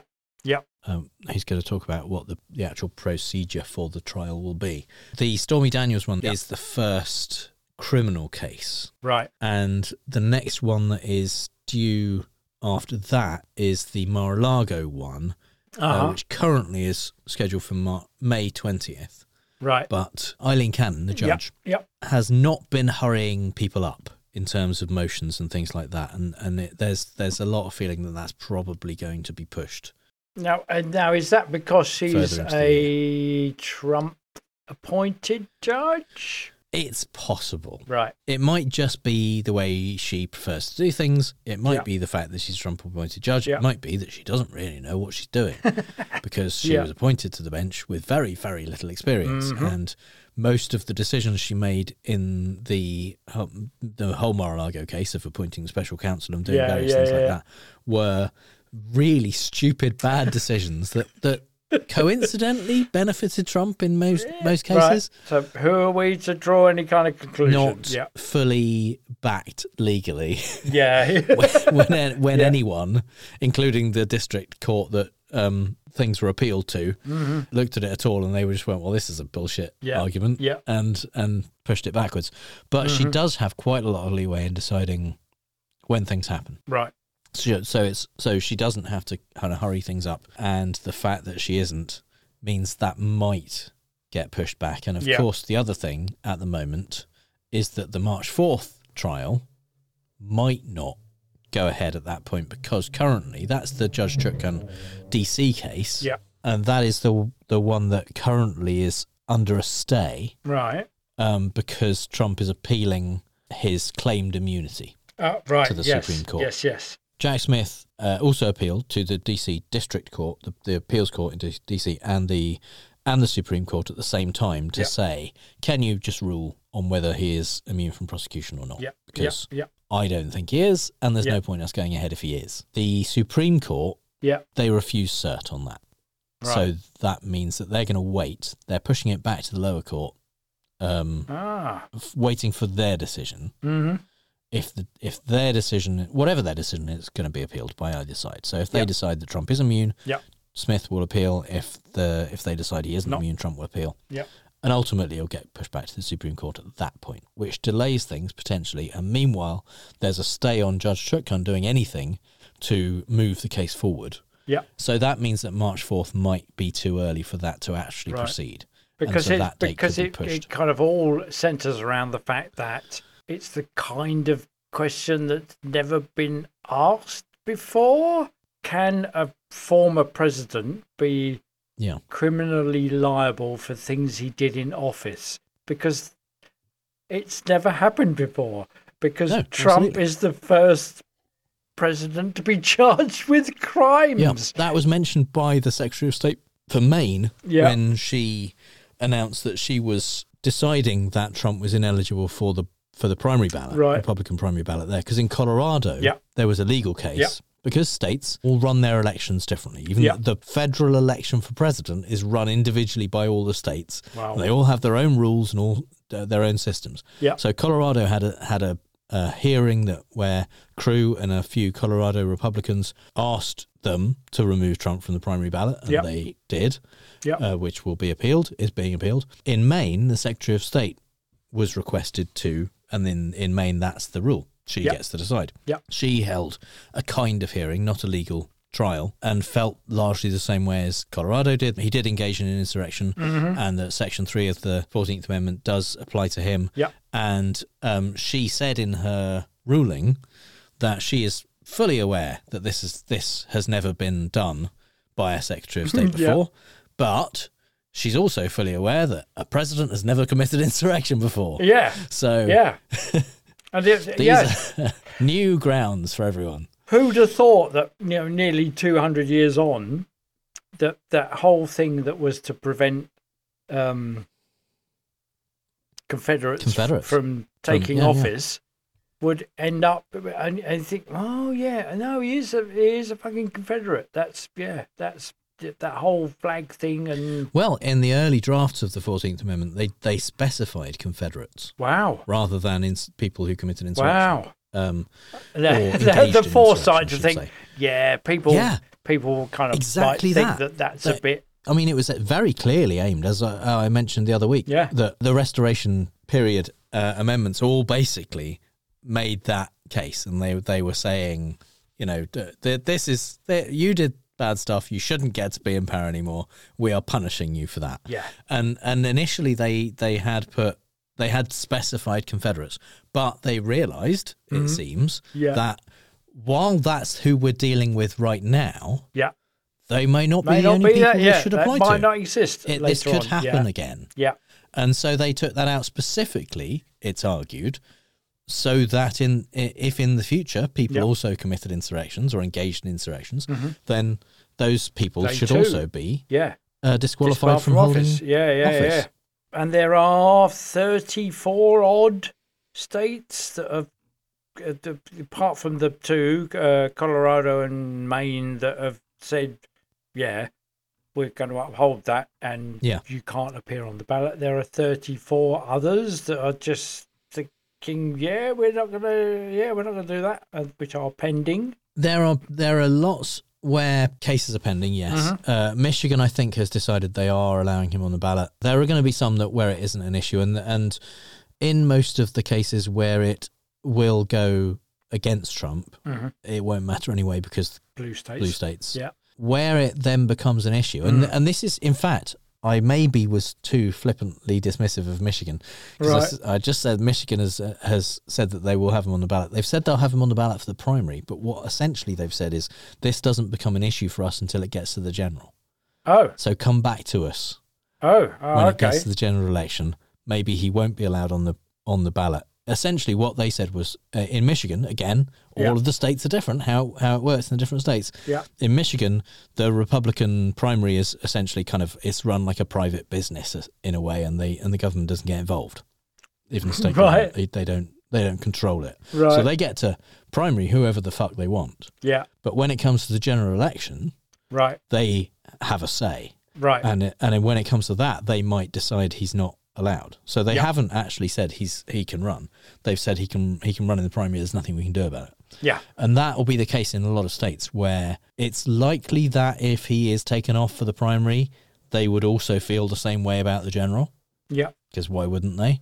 Well, yeah, but in some cases, he'll be allowed to be on the primary election, but may and not it be on doesn't the general. Open them up to abuse and disdain from Trump, because he did go on a complete rant the other day, because that's the other case, the defamation case against Eugene Carroll. Yes, where he exploded on Truth Social for like an hour and just posted all of these other things that people had posted against her. Many things he attacked her with. Jesus. And then went off on the other stuff. Essentially just kind of saying, because she posts a lot about sex, so therefore she can't get upset that I sexually assaulted her, essentially. Fair enough. Yeah. It's kind of weird. Yeah. But, no, it's not kinda. It's completely fucking weird. Yes. Yeah. But no, that case starts on the 16th of January. Yeah. And it's the second one, because obviously they already said, you had did a do ruling that. in the first case that he was liable. Yeah. Both for sexual abuse and defamation, and awarded her $5 million in damages. Yeah. And so that was for comments that he made when he wasn't president, that original trial. Right. This one is for comments he made when he was president. Oh, okay. Okay. Which initially he claimed was just part of his presidential duties. Right. And therefore, he should be defended in that case by the DOJ. And Bill Barr, who at the time was running the DOJ, went, fuck it, sure, why not?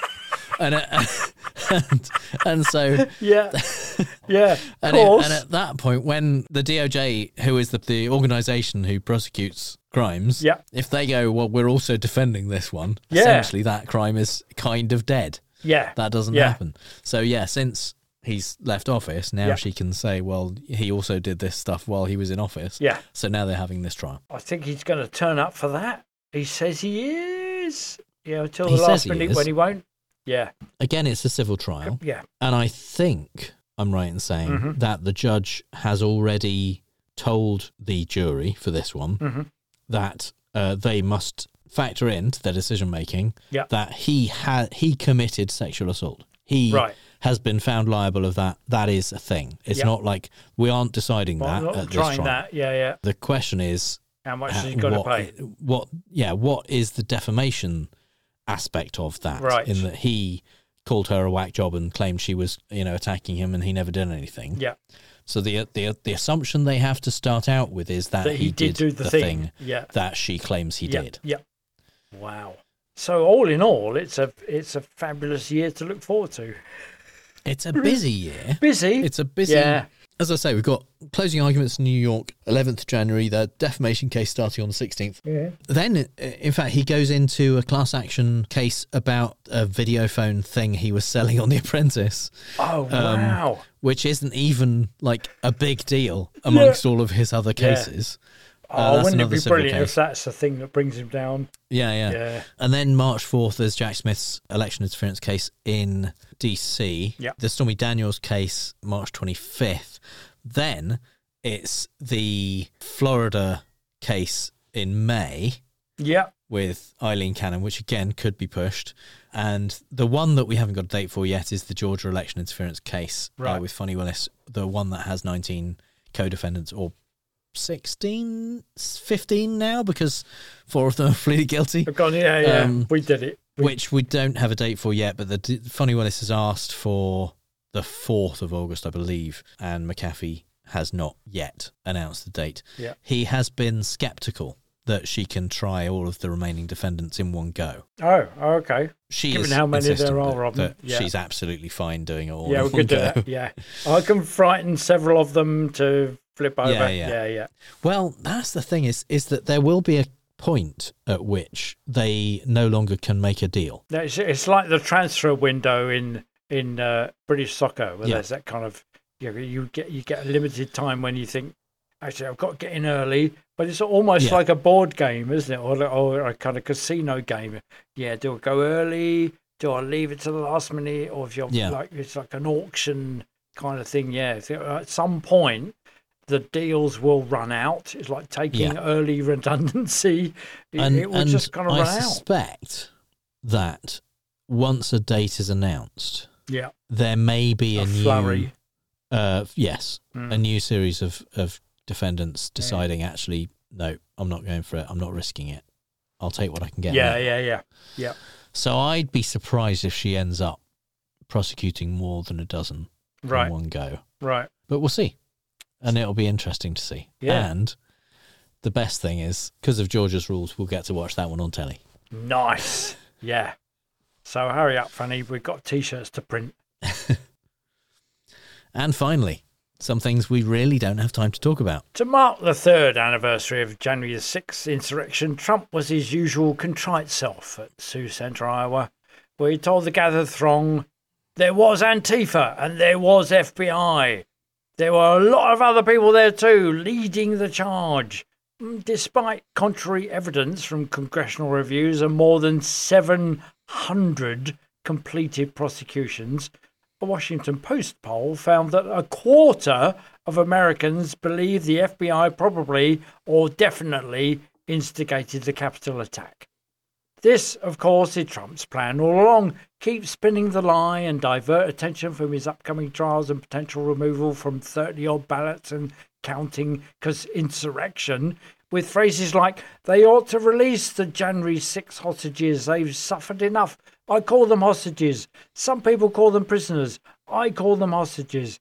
Jennifer McCoy, a political science professor at Georgia State University who studies the issue, says Trump's language is very common in polarised countries where a leader is autocratizing or eroding democracy using this terminology. They claim to be democracy's biggest supporters. And Michael K. Miller, a political science professor at George Washington University, added, he's now directly saying that violence and criminality is okay if it's in service of my power.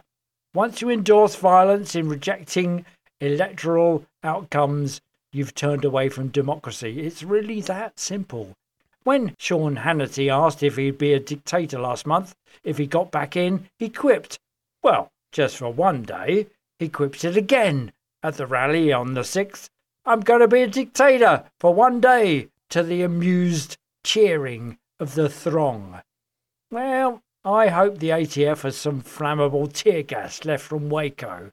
They might just need it again soon. Nikki Haley, a top contender in the race to lose to Trump in the Republican primary in states where he's on the ballot, had a rough time at a recent campaign event when a voter asked her what was the cause of the US Civil War.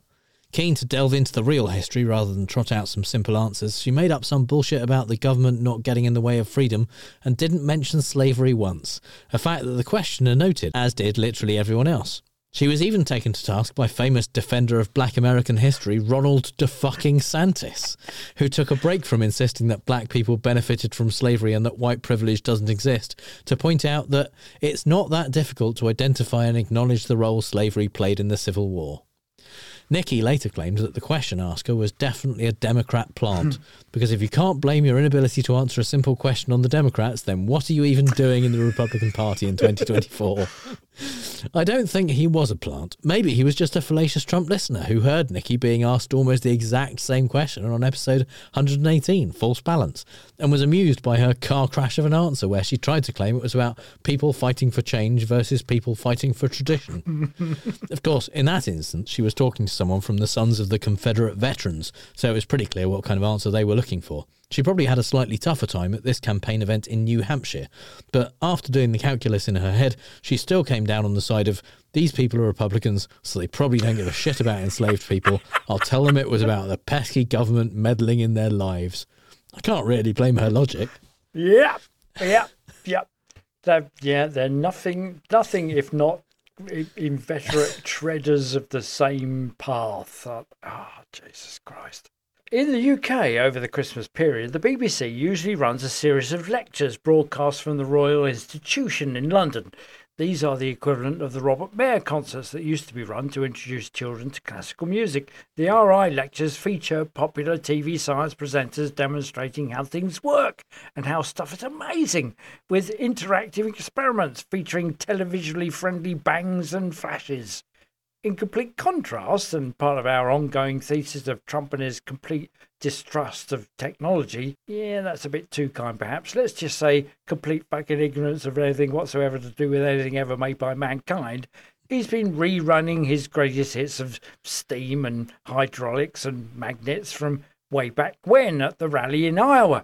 This time, he bemoaned the waste of money spent on making elevators that run on magnets. Apropos of what? Only one can take a guess at. It went down well in North Carolina in 2020, so why not now?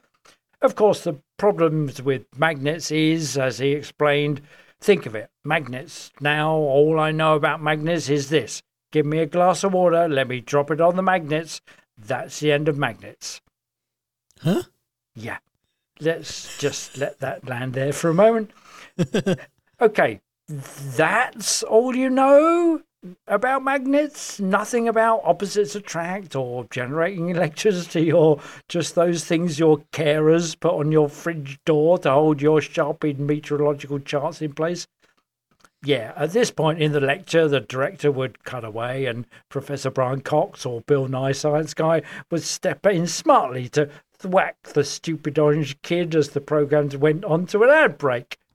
Social media handily did the equivalent for us with Vanity Fair columnist Molly Jong-Fast, who simply stated with the brilliant clarity of Archimedes' eureka moment, cognitive decline. What? Yeah.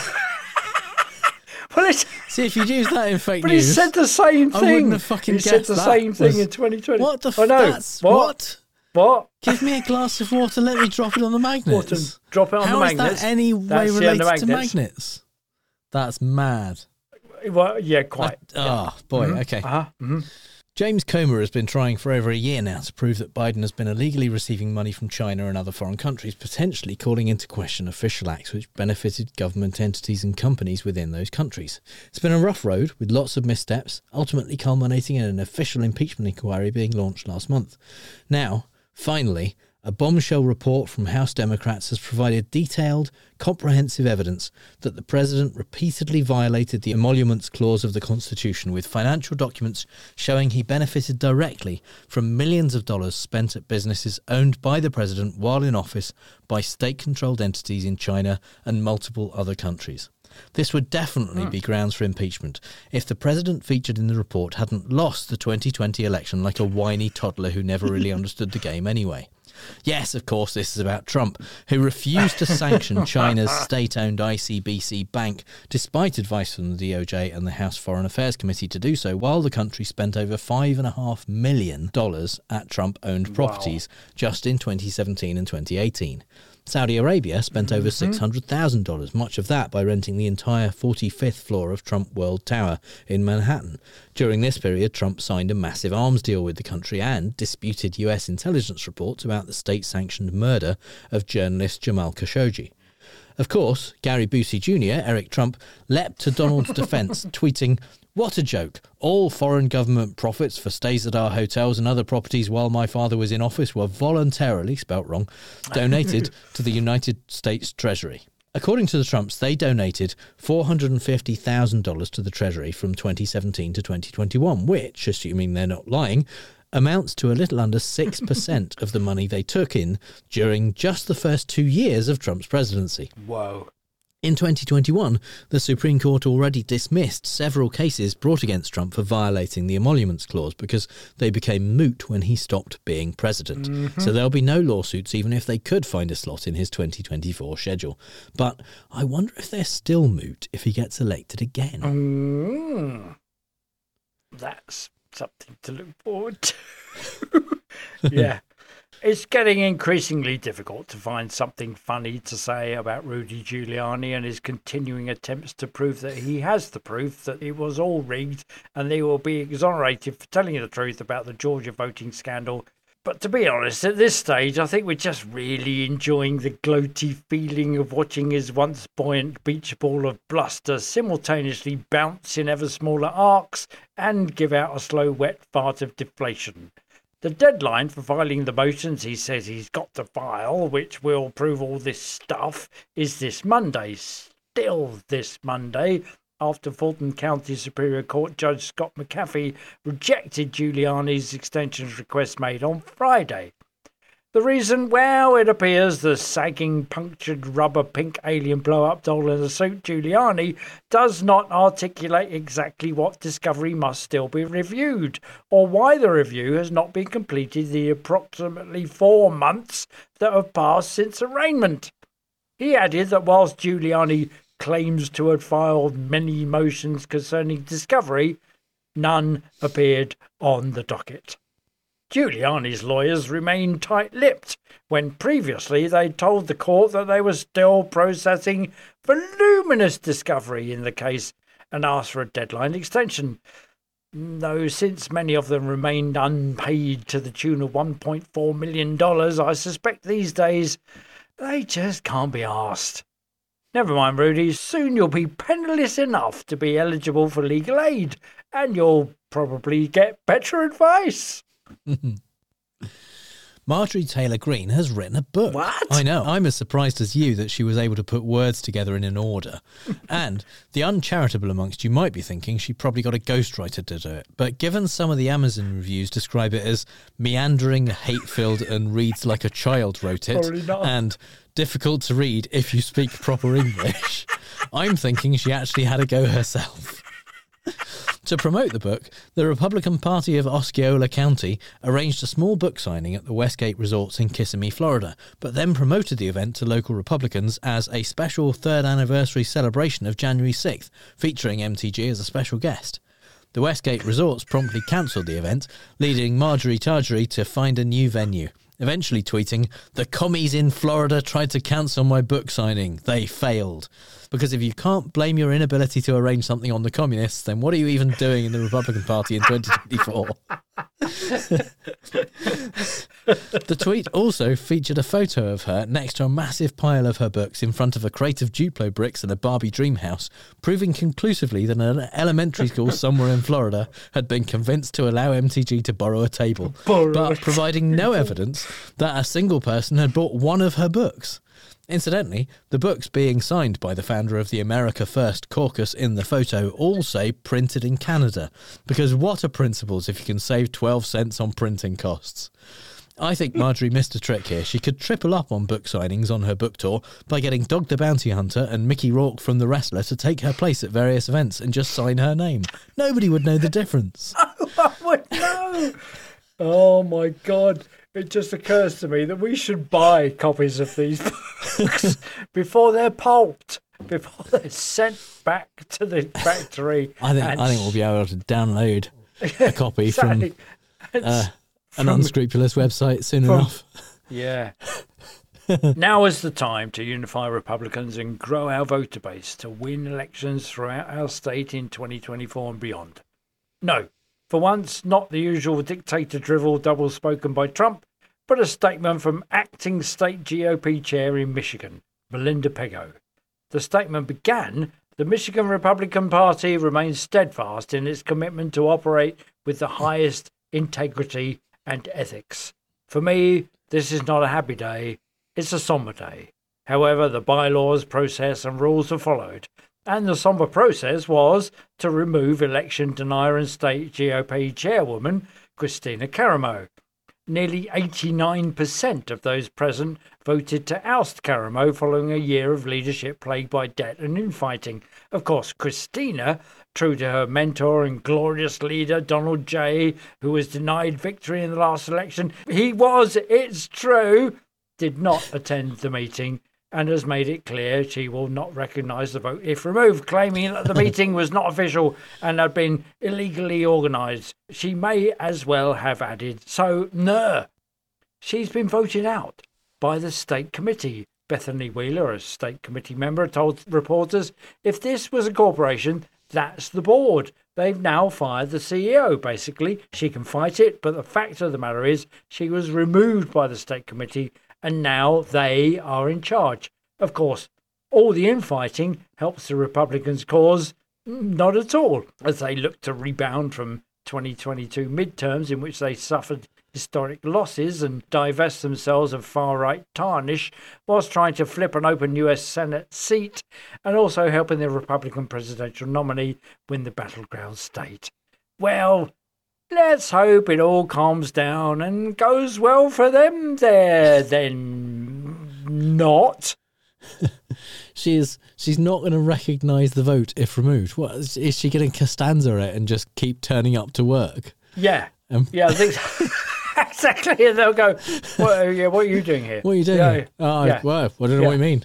No, we vote, in a very Trump-like way. It's got to, I won the popular vote by more, and I won more vote than and the voting stopped up as 10. I was in charge, and what are you doing here? There's another guy in your chair. Meanwhile, across the pond, it's either been a quiet holiday period in the UK Parliament, or I don't know the best places to look for news about UK politics.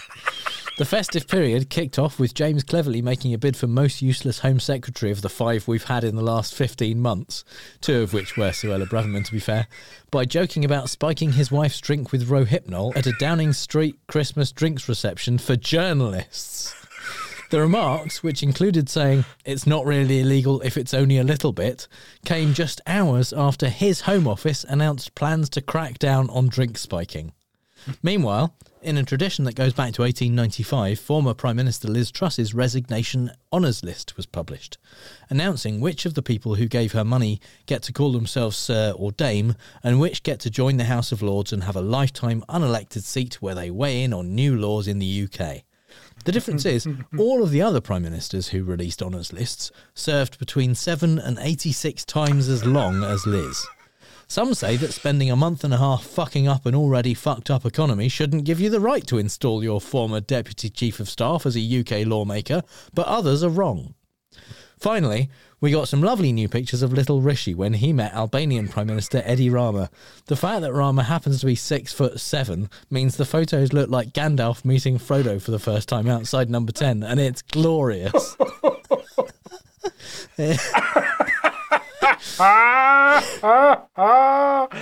Wow. I swear, the first time I saw the photos, I thought, that's either AI or it's been Photoshopped. It's got to be Photoshopped. He can't possibly be that small compared to this other guy. Wow. But the door of Number 10 is actually quite a big, tall door as well. So it looks like he's like a 12-year-old. I think it's a standard door. About to kind of shout through the letterbox. He barely reaches It's amazing. to the letterbox. It's like kind of Christmas carols. Hey there, you boy. Yeah. What, me, sir? Yeah. He's like the bunny in the Muppet Christmas Carol. Yeah. or somebody being taken aside by Greg Davies in Taskmaster, who's tiny, He's also twice his width as well, isn't it? I swear, Google Rishi Sunak meeting Edi Rama. It's just amazing. Unbelievable, isn't it? It kind of makes you re-question how tall are railings and curbs and that, just that. He's like stuff. Danger Mouse. Yeah. Yeah. So, that's all the bad arguments and faulty reasoning we have time for this week. You can find the show notes at fallacioustrump.com, and if you hear Trump saying something stupid and you want to ask if it's a fallacy, our contact details are on the contact page. If you think we've used a fallacy ourselves, let us know, and if you've had a good time, please give us a review on Apple Podcasts or wherever you get your podcasts, or simply tell one other person in person about how much they'd like our podcast. And you can support the show at patreon.com/ftrump, just like our Strawman level patrons, Laura Tomsick, Renee Z, Schmutz, Mark Reiki and Amber R. Buchanan, who told us when we met her at QED we can just call her Amber, although another listener recognised her at QED this year because we keep using her full name all the time, and our True Scotsman level patrons, Melissa Sitek, Stephen Bickle, Janet Uetta, Kaz Tui, Andrew Hack, and our top patron, Lauren. Thank you so much, all of the patrons. We really appreciate it. You can connect with those awesome people as well as us and our listeners in the Facebook group at facebook.com/group/FallaciousTrump. All music is by The Outbursts and was used with permission. So until next time on Fallacious Trump, we'll leave the last word to the Donald. That's right. Go home to mommy. Bye. Bye.